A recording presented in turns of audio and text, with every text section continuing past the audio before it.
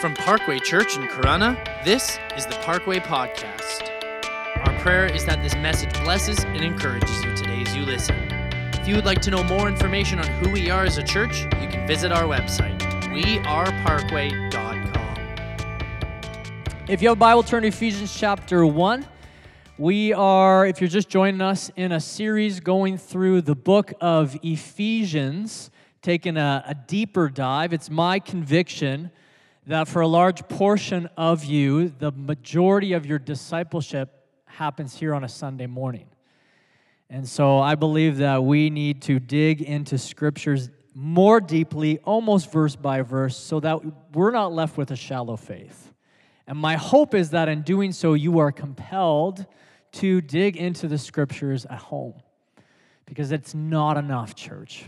I love you. I love seeing you. I'm excited that you're here.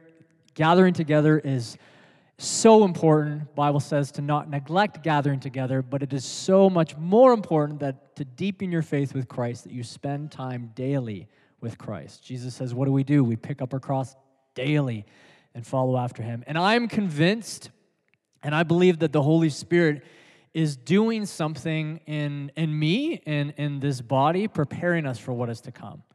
I'm seeing around me more manifestations of God's grace, and by that, I mean God's gifts, spiritual gifts, those prophetic gifts happening more frequently, and I believe that is stirring something in us, and that's going to fall on us to be receptive to what God is doing, as to be prepared to what he's going to do, because here's what will happen.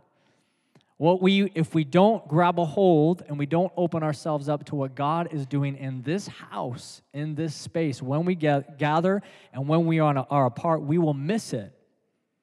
We will miss it. What usually happens in a church and denominations is there's two extremes that we go to, and we don't want either or, we want both and. We either are Spirit-led people, and we just love to move when the Spirit moves. We become like bobbleheads. It's like, yeah, the Holy Spirit is here. I like that. And we neglect diving deep into the Word of God. Or we dive deep into the Word of God. We love to think and contemplate and dwell on and meditate on the Scriptures and learn them deeply. And we neglect the Spirit. We are hollow that way. But I believe what God calls us as Parkway Church to do is have a church, a body that is full of the Spirit. That we are people full of the Spirit. That we are moving over our preconceived ideas for the Spirit of God to move, and we are running with it, and be people of the Scriptures. Not one or the other. What tends to happen is we're neither, though. We come on Sunday, oh yeah, I like this. This is a good preach. He's digging into Ephesians a little bit more. Oh man, that was a powerful service. The Holy Spirit moved, or God moved. That's what they tell me, at least. It was energetic. People were at the altar. But we're neither. We go about our week. And it's almost like the church in Laodicea when Christ said to them, you are neither hot nor cold. Well, would you be one or the other? But because you're not one or the other, I'm about to spit you out. And so church, hear me when I say this. Let's tune ourselves into what God is doing.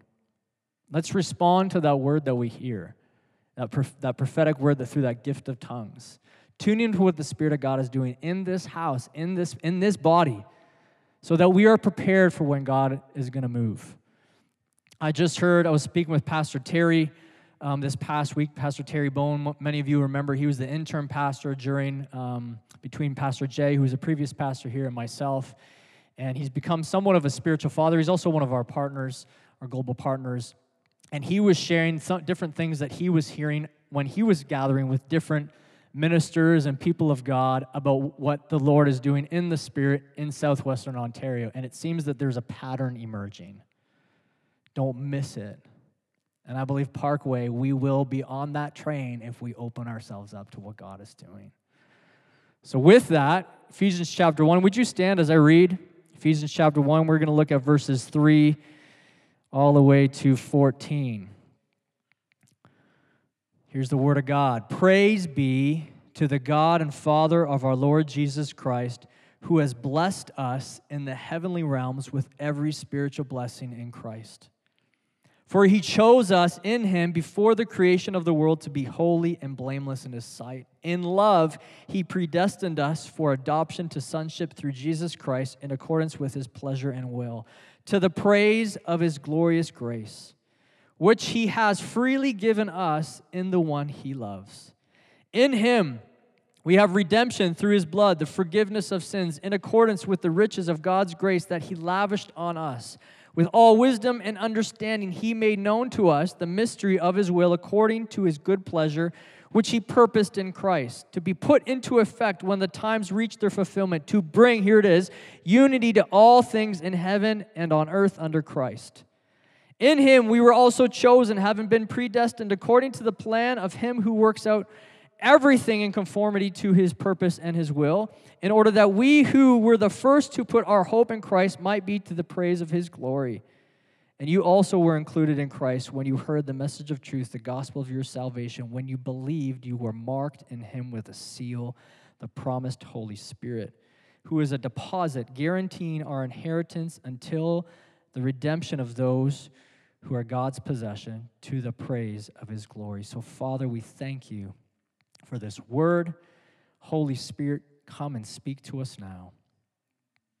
Let us have ears to hear what you are saying in this house. Lord, I am your vessel. We are all vessels here to receive your truth and your word. We thank you that we can gather freely. We thank you that your Spirit is here, moving and compelling our hearts to worship. We open ourselves to your word now in Jesus' name. Amen. You can sit down. You're richer than you think. You're richer than you think. That was the slogan adopted by Scotia Bank in 2006. Does anybody remember that? Slogan by Scotia Bank, you're richer than you think.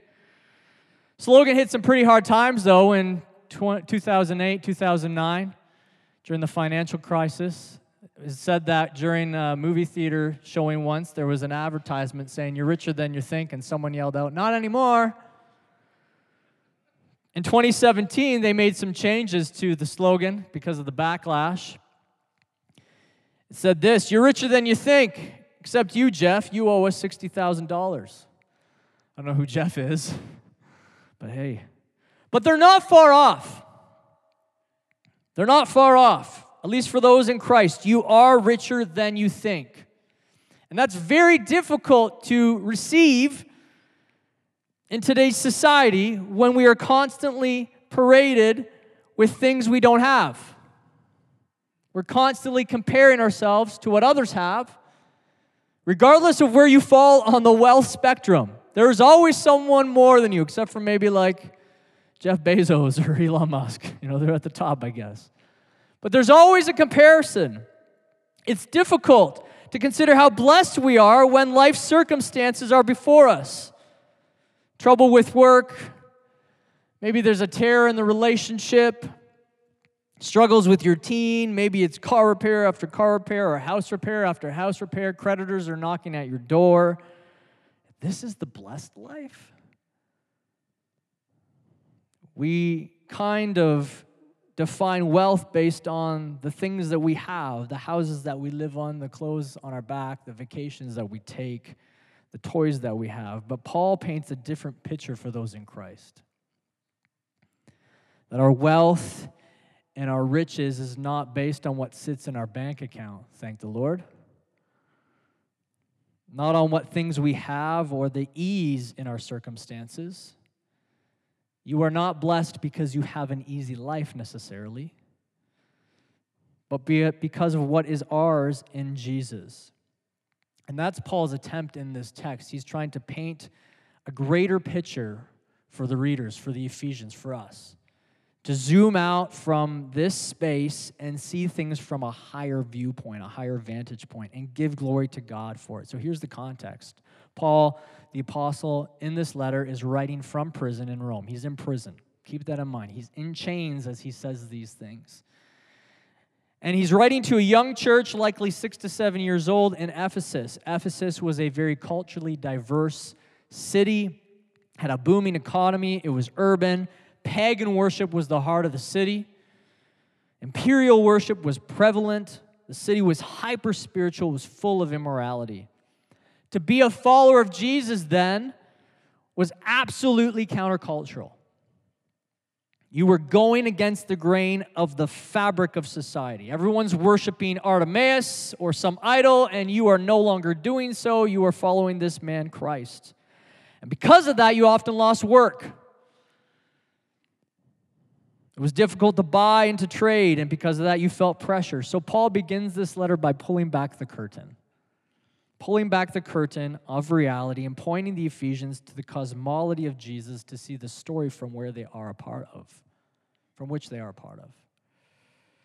The whole first half of the letter is this bigger, wider viewpoint that he paints for them. And then the second half, he jumps into kind of this challenge to, in light of that, live for Christ. In light of that, live to the calling that Christ has put on us. They are a part of something bigger. And we are a part of something bigger. Something bigger than ourselves and bigger than what we see and bigger than your circumstances and bigger than your bank account and bigger than your family and bigger than your workplace. You are part of something bigger than everything you face. And that's hard to wrap our heads around when life is so physical and life is so challenging unless we are developing a spirit that is in tune with the Holy Spirit. It's very difficult to consider the blessings of God in your life in the midst of circumstance unless you are in tune with the Holy Spirit. It's difficult to see the riches of God's glory on your life when what is before you is difficulty and challenge and hardship. And you say, you don't know my story and I don't know your story. You don't know what's going on and I don't know what's going on. But Paul is in prison and he's writing this. Paul gets it. Paul's in a situation that is difficult, that is hard. He's going to die.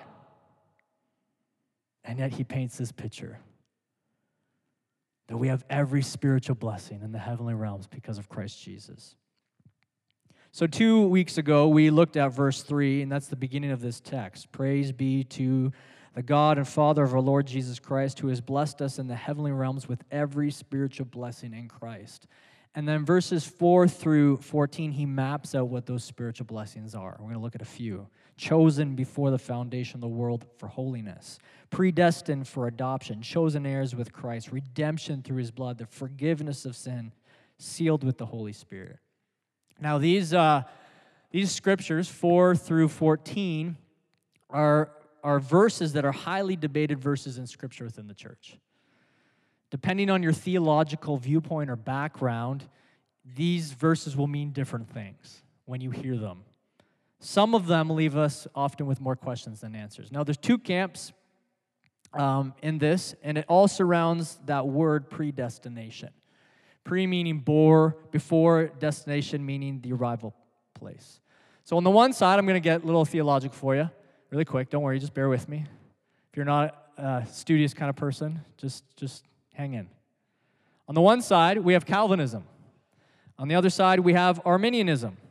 One defines predestination one way, the other defines predestination another way, and there's everything in between. On the one end, God chooses some for salvation and doesn't choose others. Only those that God chooses will be saved and not those that he doesn't. On the other end, God enables all people and every person has a choice. On the one end, if you're chosen, God's grace is effectual and there's nothing on your part. On the other end, God extends grace and you respond by choosing or rejecting. Now, depending on your theological background, you'll land either side. And even as I say that, you're probably like, well, that, yeah, or or Both tribes, camps, whatever you want to call them, point to their positions scripturally. What we tend to do is not actually dive into the scriptures to know what they're pointing to. We just go based on what we like to hear. That one sounds nicer. That one sounds better. Now, as a church, we would be more aligned with Arminianism than Calvinism. That God, in his sovereignty and in his might, enables people, and all people have a choice to receive or reject. And that's important to know, Parkway, because we'll read these texts differently depending on that basis. So with that, let's pull back the curtain. First blessing, Paul says this, "For he chose us in him before the creation of the world to be holy and blameless in his sight." Before the foundation of the world, God had a plan and he had you in mind. He chose us. Now, if I leave it there, I can miss what Paul is really saying, and I can think that he's talking about salvation. Paul chose me. I'm one of the chosen, the elect. I'm saved. God chose individuals to be saved before the foundations of the world, and that sounds really good, but it leaves some things unturned. God did have us in mind before the foundation of the world was made, but who is Paul saying God chose here and for what purpose? And this is important. He says, for he chose us in him, those in him, to be holy and blameless in his sight. Predestination isn't about God causing some to believe and not others, but what God had planned for those in him. Suppose there are two basketball coaches. The first coach will select players and he'll compel them to join his team. The other coach will invite players to join. Both state that the players on their team will go through rigorous training and conditioning to play top-level basketball. Both coaches have decided before the season begins the end goal and destination for their team members. They will be conditioned to be top athletes. They have predetermined the destination of their teams will be to be conformed to the image of well-trained basketball players. One compels players, and the players have no say. They join because they're compelled. The other invites, and players respond or reject. The latter more accurately represents Paul in Ephesians here, this text. I'm speaking to this text. There's other ones if you have questions that we can maybe do a sermon on later. This passage isn't about God's sovereign choice over who individuals will be in Christ and which won't, but God's sovereign choice over what will become of those who are in Christ through faith. It's not about what will happen. It's not about salvation. It's about what will happen to those who join the team. So the question is, how do you join the team? He says it in verse 13. He says, and you also were included in Christ when you heard the message. First step is to hear the gospel of your salvation. And then he says, when you believed, you were marked in him with a seal, the promised Holy Spirit. He does not say when you were compelled. When you believed, when you responded, you were marked in him with a seal, the promised Holy Spirit. God's purpose before the foundation of the world was laid down that those in him who would believe in him would be holy and blameless. That is the purpose. The destination of those in him is set before him. Paul is saying to us and the Ephesians as he pulls back the curtain that those in Christ have chosen to be holy. Holy. Not chosen to be dirty, not chosen to be unclean, not chosen to be filthy, not chosen to be broken and remain broken, not chosen to remain addicted, not chosen to be hung up on all of your stinking habits. He has chose those in him to be holy because that is who he is. That is who he is. Pure, clean, whole. God purposed those in him to be holy just as he is holy. Now, if you're like me, you don't necessarily consider yourself holy. You see the holes. But there is a longing, I think, in every single person to have that wholeness, to be pure. Why is it that we look at young children and we marvel in their innocence? Because there's something inside of us that craves that. I bet many of you have had experiences in your life that you wish you could go back to, even if when you were a child, and erase them. You long for purity.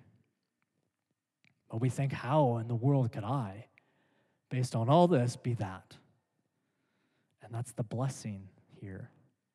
The Lord's desire for those in him is to be as he is. His end goal is to transform you more and more into the likeness of his Son. That is what he has predetermined will happen to those who are in him. Praise be to God. That you and me, the ones who are full of blame and brokenness and sin and wrongdoing, God looks at and says, I've chosen you to be transformed into the likeness of my Son, to be holy and blameless. Jesus calls us to come as we are.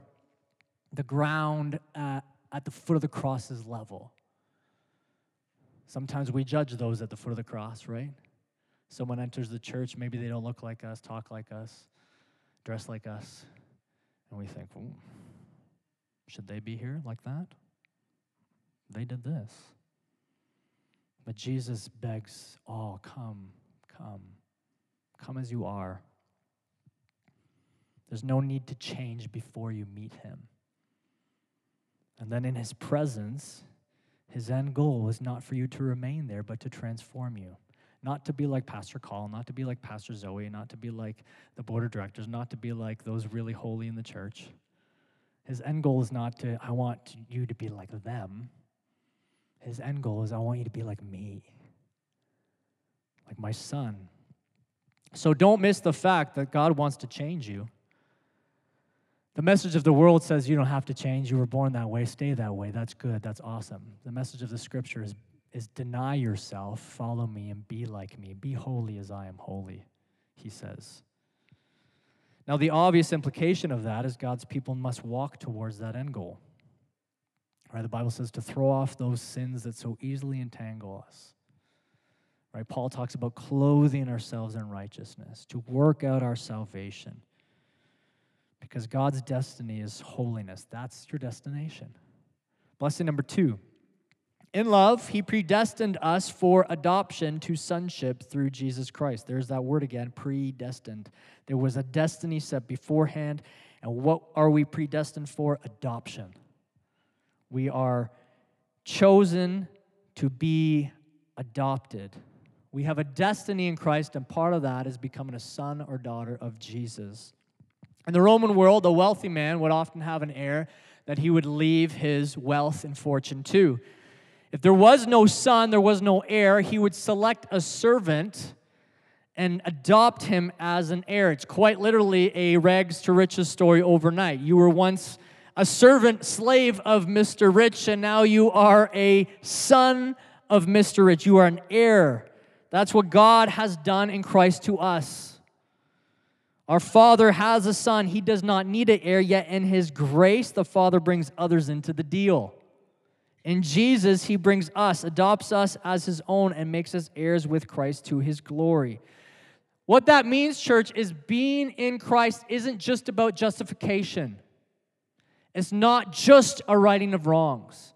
It's not just being cleansed. It's not just the debt has been paid. It's not just that Jesus took your sin upon the cross and you are now wiped free of all the charges. That's a huge part of it. That's a fundamental gospel purpose. But it's deeper and it's more. Adoption is a family idea. In adoption, God takes you and makes you part of his family. He loves and cares for you as a child. You, as someone in Christ, can claim you are a child of God. No one else can do that. There's this deception that's kind of woven sometimes into Christianity or woven into our speech where we say, well, all creation are sons and daughters of God. That is not true. In a sense, yes, we were all created by God. We are his creation. But we have rebelled. We have walked away. Like the prodigal son, we have left the family. But because of Christ, he has adopted us. He is the father waiting for the prodigal son to return. And when you return, regardless of what you've done, he gets the fattened calf, he kills it, he throws a party, puts a big robe on you, nice big ring on your finger, I'm still waiting for mine, and he welcomes you into the family. You are a son and a daughter. When someone adopts a kid, think about it. That child becomes a complete part of that family. As if they were always a part of the family. They get all the blessings, they get all the privileges of the family. It's not like those that are blood that came from mama's womb get it, and then you get some. No, you get complete. You take on the parents' last name, they get written into the will, they get the same love and affection. Intimacy and relationship is built. They're part of the family as if they were always part of the family, and that is God's heart in adoption. That the slate is wiped so clean that it is as if you were always there. And so when he looks at you, he does not see your sin, he sees a saint. And he welcomes you as son and daughter, as a father does to a child. In adoption, we enter into the relationship at the very center of the universe. Before the world was made, there was a relationship between Father, Son, and Holy Spirit, and God decided beforehand those in Christ would become part of that. J.I. Packer said it this way. He said, "To be right with God the judge is great. To be loved and cared for by God the Father is greater."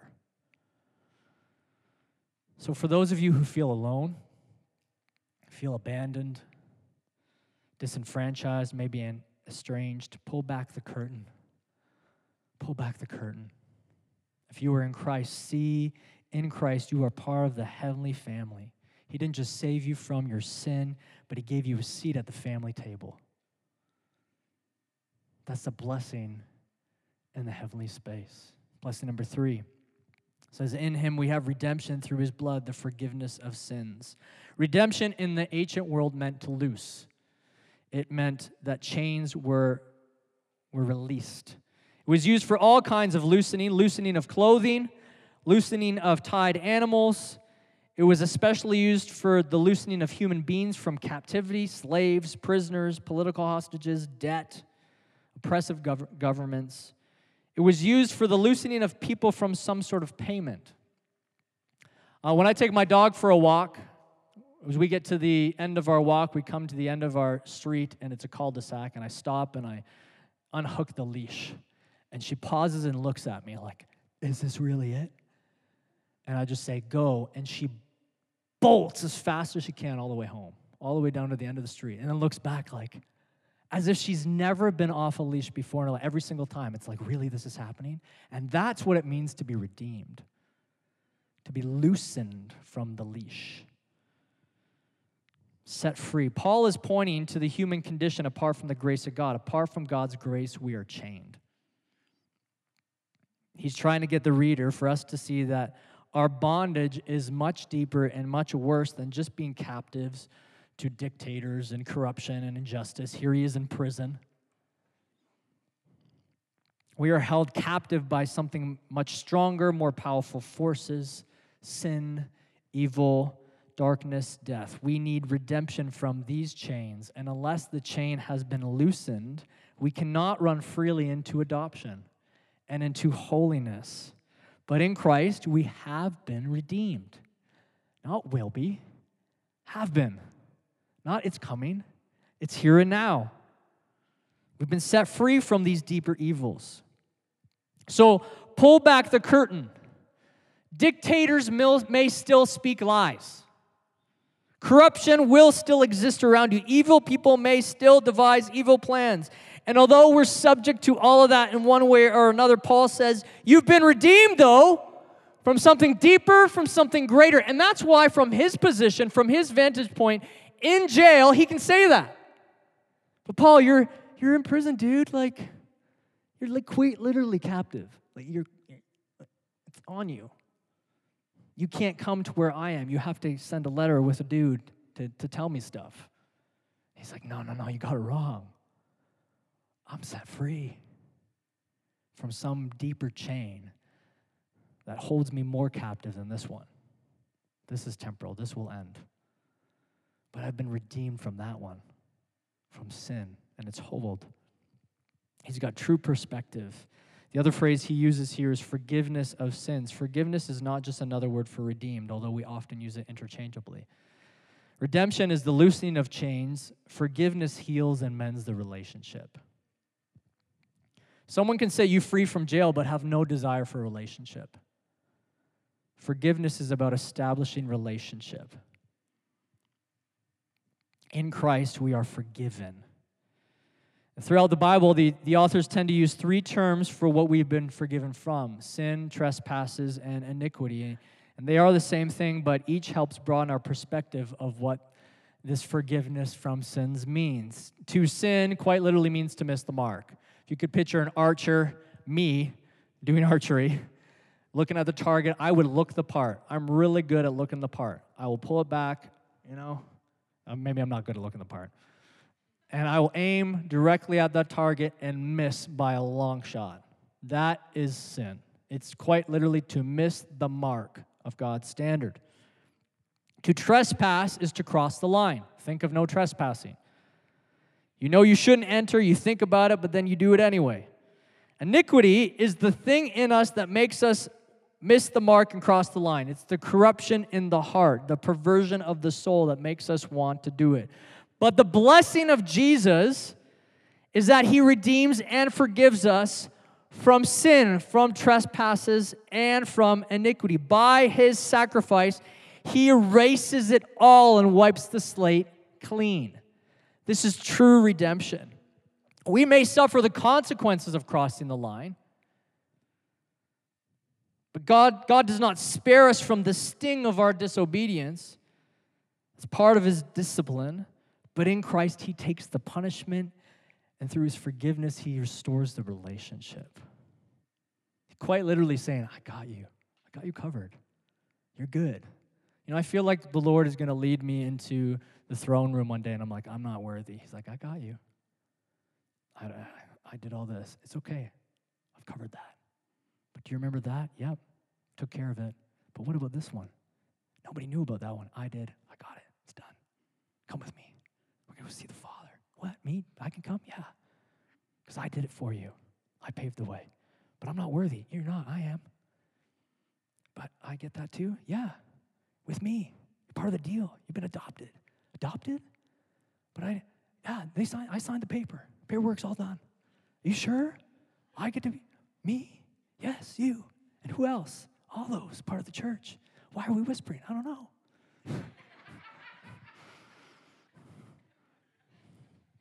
Blessing number 4. He says, when you believed, you were marked in him with a seal, the promised Holy Spirit, who is a deposit guaranteeing our inheritance until the redemption of those who are God's possession to the praise of his glory. When you believed, you received. When we hear the gospel and believe, there's the response, right? When we hear the gospel and believe, we're responding to the gospel, we are sealed with a deposit, guaranteeing our inheritance. The word here is a business term. I'm going to butcher it a little bit, but Paul uses this word called arrabon, which refers to a pledge or a down payment or first installment. Think of when you sign mortgage papers. The deal is sealed and a deposit is made to secure the deal. Not the full amount, but a deposit is made. And this binds both parties to the agreement, both the buyer and the seller. When the buyer puts down an arrabon but fails to uphold the agreement, they lose the down payment. When a seller puts down an arrabon but fails to deliver the full amount, he or she is obligated to pay a double portion of the first installment. So what does this mean for us? I'm going to invite the worship team to come. We are the buyer, God is the seller. First of all, in Christ, we have a deposit of the Holy Spirit. A deposit. Not the whole amount, but a deposit. But we are called to be filled with the Spirit. You have the Spirit of God. You believed you have the Spirit of God in you, but there is a greater depth to the Holy Spirit in you, which we are called to. And that's when Paul says in Ephesians chapter 5, in that continual present tense, be filled, be continually filled to overflowing with the Holy Spirit. You believed, you received, but we need full, reoccurring empowerment. Secondly, is if we, the buyer, don't hold to our part of the agreement, work out our salvation, devoting ourselves to following the way of Christ, the deposit is taken away. When the Israelites rebelled against God, the Spirit left the temple. Christ Jesus called the disciples to remain in him as branches remained to the vine. Otherwise, they're cast into the fire and burned. But, and this is number 3, the Lord has promised to deliver the full measure of the Spirit. Because you have a deposit. And if he fails, which he doesn't because his nature is true, he promises a double portion. He's like, hey, listen, I got this covered so much so that even if I don't, which I will because that's who I am, I do not lie or deceive. I do not change. I'll give you more. God will fill his people. That's what I hear in that text. God will fill his people. You believed, you received all this. You have a deposit of the Holy Spirit, and I will fill you. Now, this sealing is the mark of God, and God stirred me a little bit as I was reading and preparing this. This points to what John speaks of in the book of Revelation when he discusses the mark of the beast. The enemy always does what is counterfeit to God. I've said this before, and I'll say it again. We put too much focus in the church on this mark of the beast and not this mark of God. The devil can't create, he can only recreate. The mark of the beast, I believe, isn't some end times doomsday one-off mark that's coming one day. I think it's come a lot of days. It's apocalyptic literature, therefore it's apocalyptic metaphor. Marking in the ancient world always signified ownership and allegiance. In the ancient Rome, slaves were marked on their forehead with a tattoo that identified them as slaves. It often said, tax paid, or I'm running away, grab me, something of that nature. I'm a slave. In the time of the writing of the book of Revelation, imperial worship was prevalent. It meant that you had to go to the temple of Caesar and worship Caesar with incense, and then you would receive a certificate. That's what the people had to do in 95 AD. They would receive a certificate, and that meant that they could go about business. They could buy and sell because they had done their duty to Rome. They had worshipped Caesar. It was a type of mark, a type of allegiance. To not do so made things challenging. Depending on who you would trade with, if they're not seeing that certificate, maybe they wouldn't trade with you. The Ephesians knew this because that was their world. Since following Jesus meant you didn't worship Caesar and you didn't worship Artemis at the temple, it meant that you didn't make idols. It meant that you didn't sell idols. It meant that you didn't bow down to idols, which meant that buying and selling was challenging for you because you were quite literally going against the grain of the economy. It's a type of mark. In the church age, which we are part of, following the ways of the world is to bear the mark of the beast. But following the Spirit of Jesus, responding to the gospel with belief means to bear the mark of God. So if you're worried, church, about maybe getting the mark and not being able to buy and sell, follow the Holy Spirit, and you will be marked with God, which means that in this world you may have trouble. There may come a day in our culture and society where that means things like buying and selling is more difficult for those who follow Jesus as our culture moves further and further away from the morals set in Scripture. It means that things might not be as comfortable for us. And unfortunately, in the West, we've been pampered a little bit for maybe the past century. But in Eastern cultures, you already see that. And a lot of nations in the world, a lot of Christians face this kind of thing. They face the beast. They face the spirit of the Antichrist. And they would know what it means to follow the Spirit. They know what it means to chase after God. They know what it means to be sealed with the Holy Spirit regardless of what may come in this life. And so like Paul the Apostle who's in prison, they can still praise God even though they're hiding,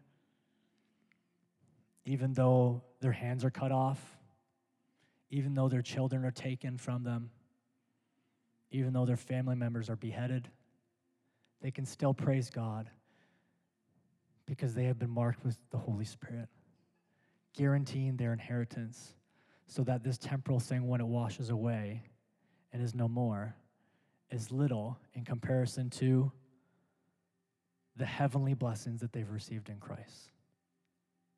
So pull back the curtain. Pull back the curtain. Stop looking with these physical eyes at your physical circumstances, and I understand that is very difficult because we are physical beings, but we are also spiritual beings, called to live by the Spirit, called to live by faith and not by sight. Pull back the curtain on your circumstances. Yes, this is not great, but what is greater still is I have been chosen to be holy. I've messed up, but God's grace is bigger than that. He has redeemed me. He has forgiven me. He has set me free. Pull this out. It's getting in the way. It's stuck. I'm predestined to holiness. I'm predestined to adoption. I'm redeemed. I'm forgiven. I've been secured by the Holy Spirit. You are richer than you think. Stop looking at your bank account. Stop looking at your neighbors. Stop looking at your friends. Stop scrolling social media. Burn it if you have to. If that means you have to get rid of it, delete the app. But I like it. I got to be social. I got to connect with my world. Not at the expense of the comparison trap. But I want to fit in. Stop! You're not supposed to fit in. Do not conform to the pattern of the world, the Bible says. My Bible reads that. What Bible you read?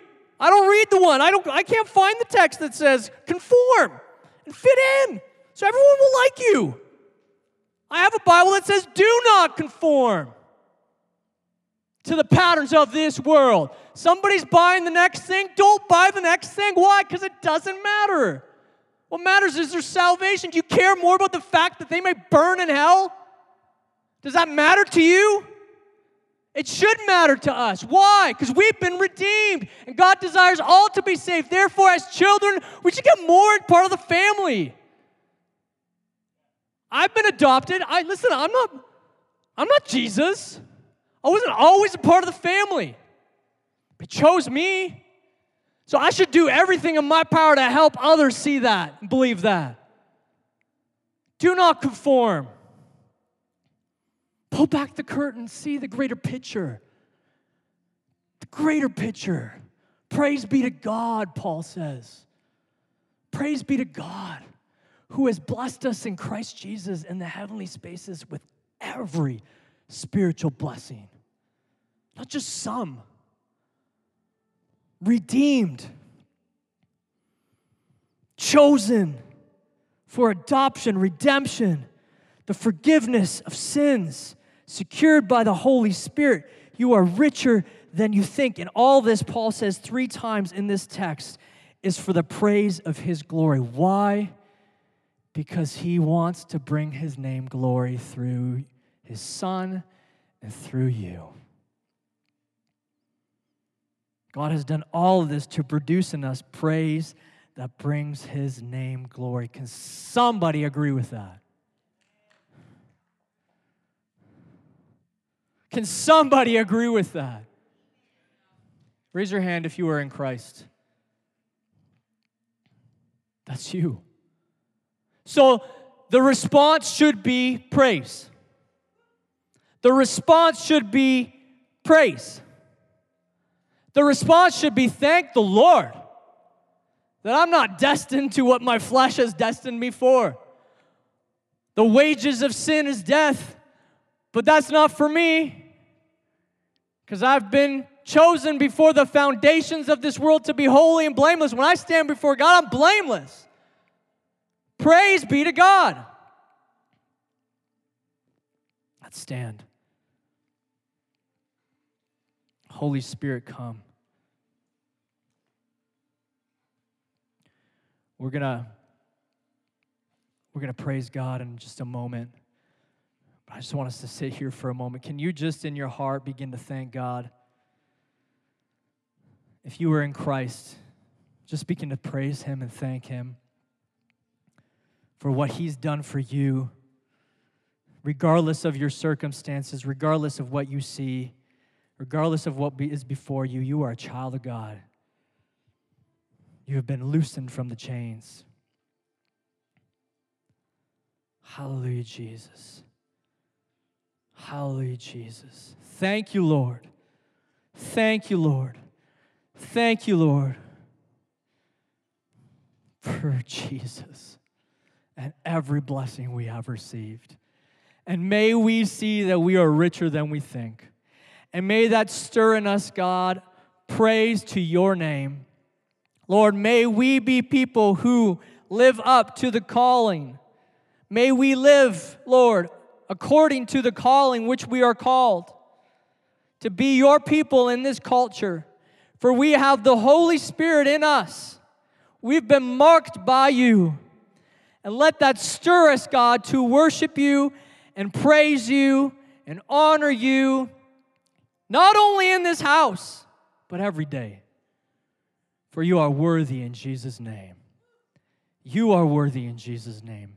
Praise be to God, the Father of our Lord Jesus Christ, who has blessed us in Him with every spiritual blessing in the heavenly spaces in Christ Jesus. Amen? Amen? Then let's praise God. Thank you so much for listening. We hope that this message brought you closer with Jesus and gave you a better understanding of your walk with Him today. If you would like to know more about who we are as a church, you can visit our website, weareparkway.com. You can also like us on Facebook and follow us on Instagram at parkway.church.